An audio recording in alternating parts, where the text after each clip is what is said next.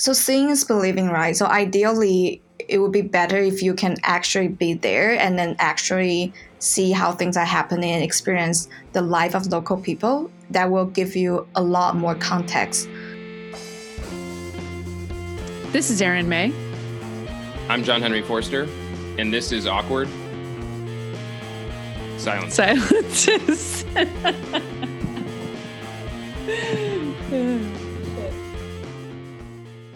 Hi, everybody, and welcome back to Awkward Silences. We're here today with Elsa Ho, and she's a UX researcher at Uber. She formerly worked at Microsoft and had a stint as a design consultant. She's worked all over the world in Taiwan, Tokyo, Shanghai, Singapore. And today we're going to talk about cross-cultural user research. So doing user research in international and emerging countries and cultures, and how specifically to prepare for that. So thanks so much, Elsa, for joining us today. Thank you for having me. JH is here. I am. I feel like I learned from all of our guests, but this is a topic I really don't know much about, so I'm excited for this one. Great. So Elsa, tell us a little bit, just to get started, about what do you do at Uber, and how does that take you to different countries and cultures? Yeah. So, well, I travel a lot for all of my jobs in the past, including Uber. So it's not only at Uber, but right now I work in Uber's Seattle office, working on airports and events. So if you think about airports and events, those are the scenarios where a lot of people are trying to call an Uber at the same time. So I work on, for example, how do you help riders find a specific driver, and how do you reduce wait time? How do you help riders find the particular pickup points, and so on. And because airports and events are international, so sometimes we travel to different markets just to know more about how this is like in different airports, because every airports are different. So this is one where I feel like it's easy to fall into the mental blind spot of, we're all people, we're all pretty similar. So maybe just to put a point on it in terms of the importance of doing this cross-cultural research, early on, what have been some of the biggest or most surprising differences you found in the various, work you've done in this area? I think one of the most surprising that I found was, this might not be the case anymore, but when I was researching in Dubai and Abu Dhabi, I realized that they didn't have an official address, and they didn't have a proper postal system. So the project I was working on back then was more about buying stuff and delivering. So in that case, online shopping isn't really an option for them, because it's hard for them to receive products from online. Oh, that's super interesting. I would not have. That's definitely a blind spot I would have had if I was working on that project.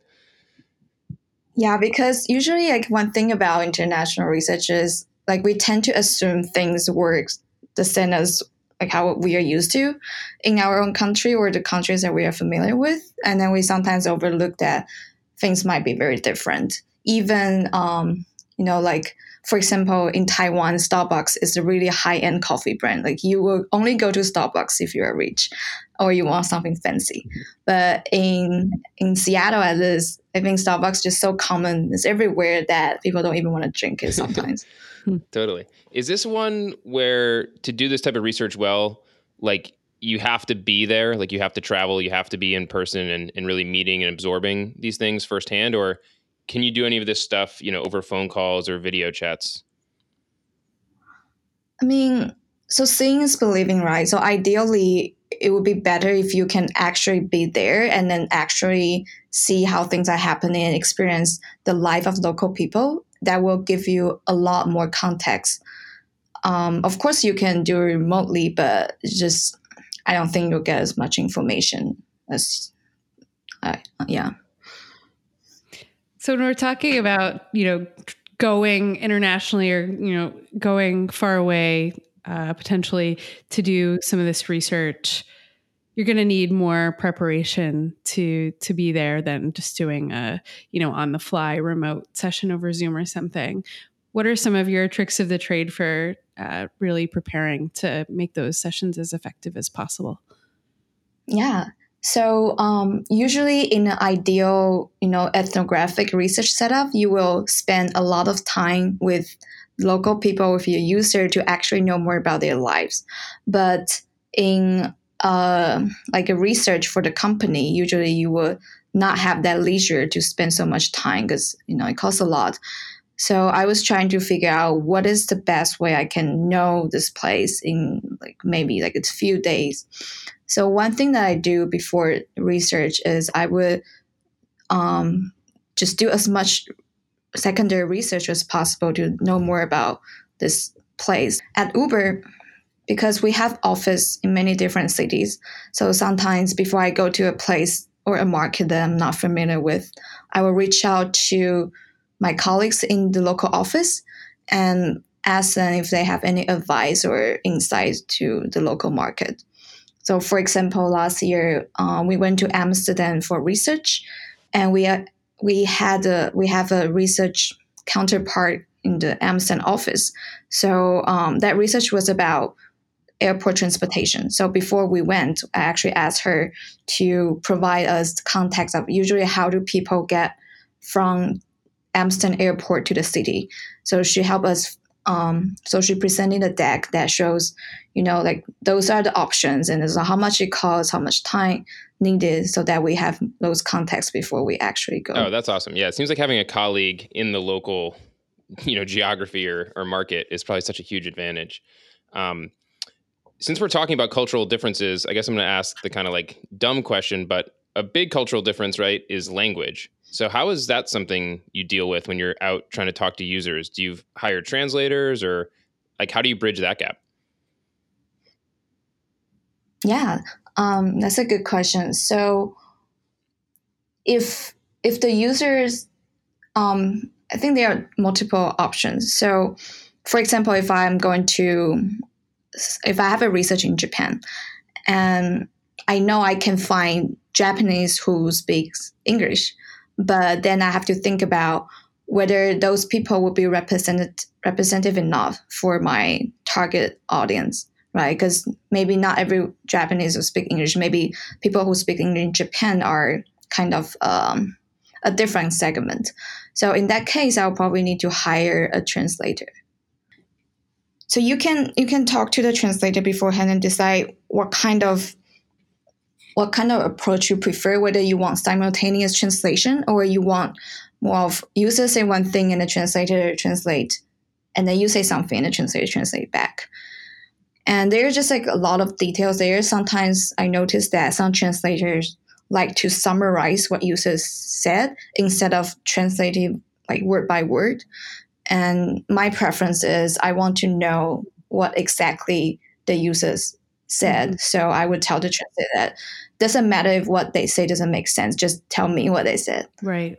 Right. Because so much of the user researcher's job is to decode things that might not seem important on the surface, or the little sort of micro insights. And if you're losing, or that you're sort of going through one level of interpretation already by the time you get the translation, if they're summarizing.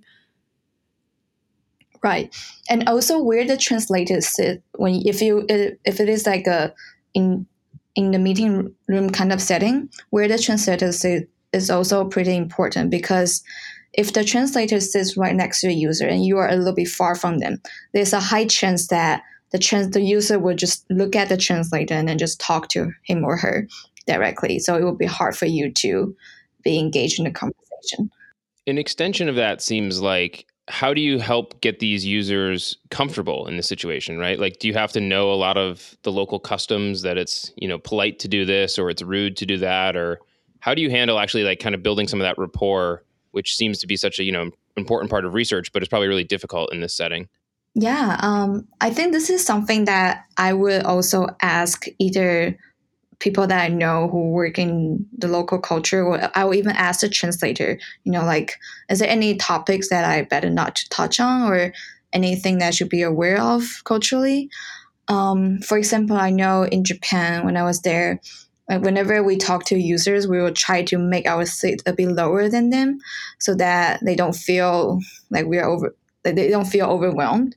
And also, we'll try to dress as casually we try to dress more casually so that they don't feel, this is super, super formal.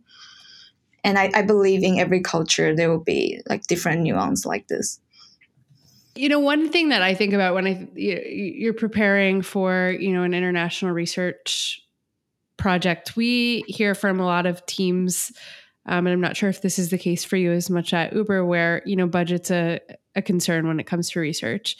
In any company, right, you're trying to make good use of resources. Do you have any tips for, do you do anything to try to make the most out of each trip when it comes to, planning your research efforts?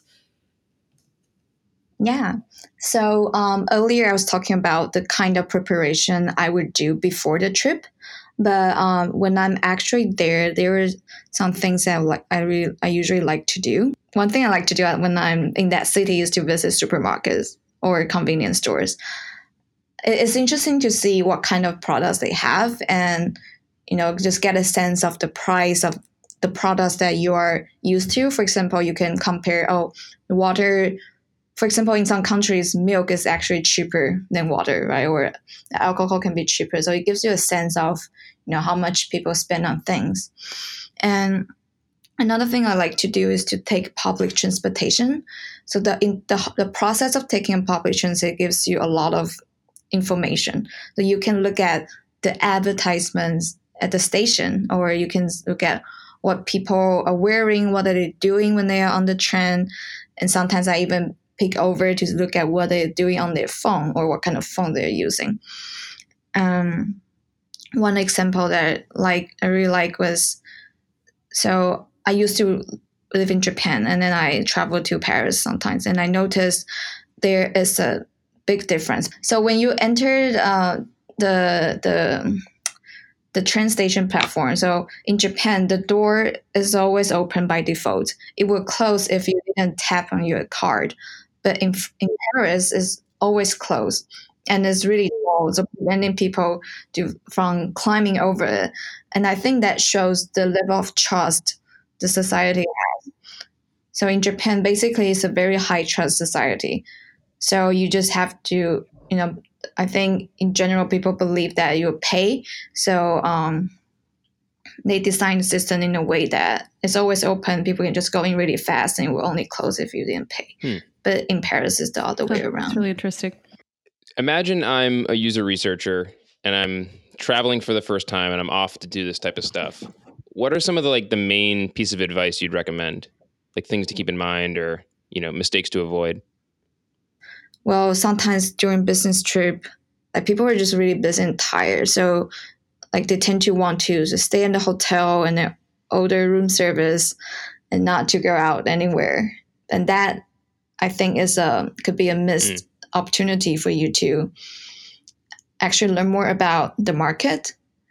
So maybe you can think about, make sure that you make plans to do something that we talk about, like taking a public transportation or even just walking around the street and see what people are doing, try to understand what kind of things they're talking about, and just or eat at a local restaurant to immerse yourself as much as you can.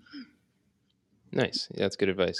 What do you typically do for research labs or office space? Where are you conducting these things?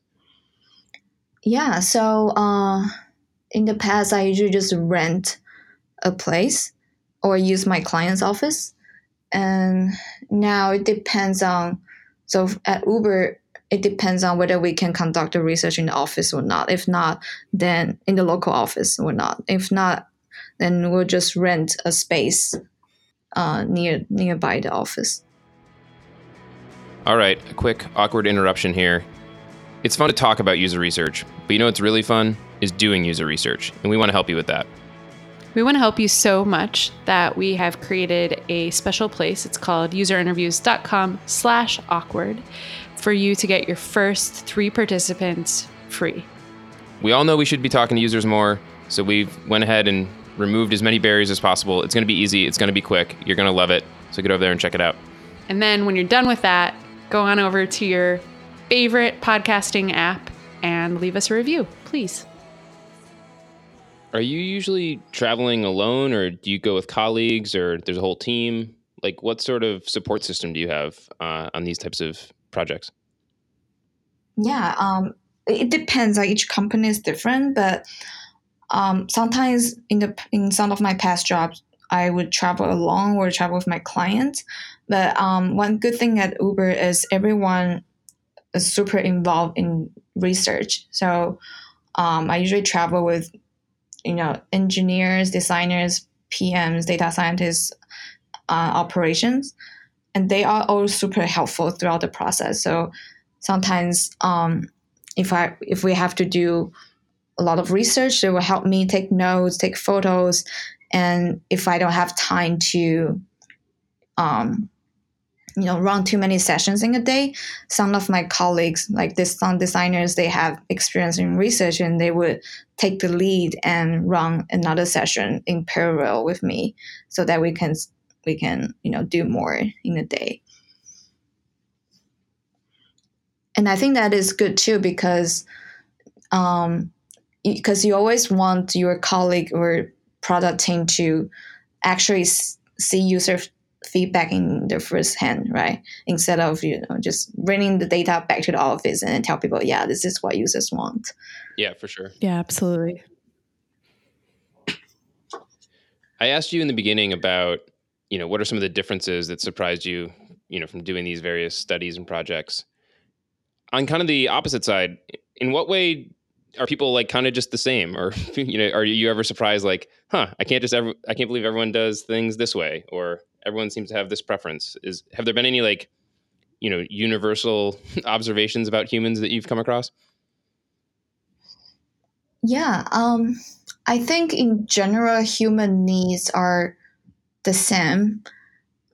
Like not the well, general human needs are very similar, right? Like for example, if you think about Maslow's needs hierarchy, like feeling secure, love and belonging, and like personal achievement, and so on. Like those are pretty much universal, but just um, on the surface, it might look a little bit different, or like the level that they need might be different. For example, in Japan, if you look at the websites in Japan, like you'll see there's a lot of text. Is usually like if from American standpoint, it might be a little bit too crowded, but for Japanese people, that is a representative of trust because they want everything to be very detailed explained. So the more detailed it is, the higher trust they feel. But like trust is something that people in every culture or country need, but just like the level that they need would be different.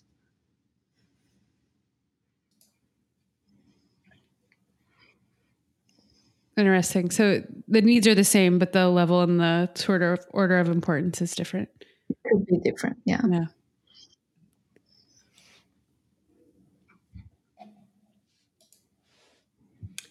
We didn't talk a lot about what do you do with these insights?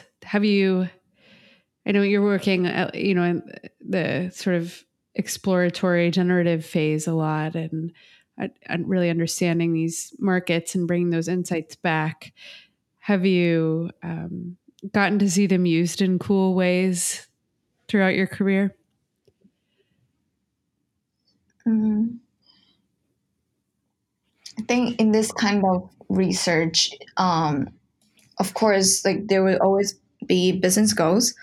For example, that printer research I was working on, one of the goals was to understand if there are actually different needs in those markets when it comes to buying a printer, and then how can we better meet those needs, right? So, for example, we found that in Thailand and like countries Southeast Asia, like Thailand, Philippines, when people buy printers, they very heavily rely on words of mouth, and then also they like to look at videos because video gives them an idea of how big the printer is, where to open it, like what it looks like, and because in those markets, some families they would share a printer, So they want to make sure that it is something that's very portable. So this kind of findings would give us an idea of, okay, in those markets that we should probably, when we do marketing or so on, we should take those into account. In airports, then in the how should I put this? So your question is how is this used, right? Yeah. Yeah. Well, but okay. So in general, I think the goal is to identify, this. Well, basically, the goal is to help the business understand what should we do in general. Right. I think it's important to find out if there's any things that can apply to all different markets, because we can only customize our product to a certain extent. We can cater to each market. So we need to find out what are some things that are universal, like kind of like the needs that you talk about. For example, airport riders, right?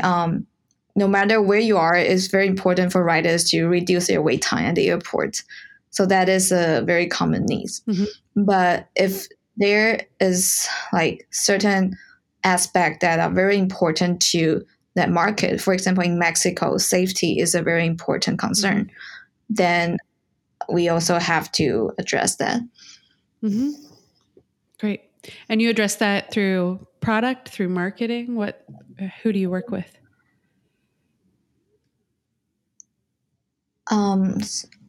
I work with like all kinds of stakeholders, so brand, marketing, products, operations. I think it depends on the idea that we come up with. So once we have all these findings, then usually there will be a brainstorming section with the team. And we will come together and then based on the user needs and findings and think about, okay, those are the 5 projects that we're going to do to solve the issue. And then we think about, okay, is it more like a marketing project or more like a product project?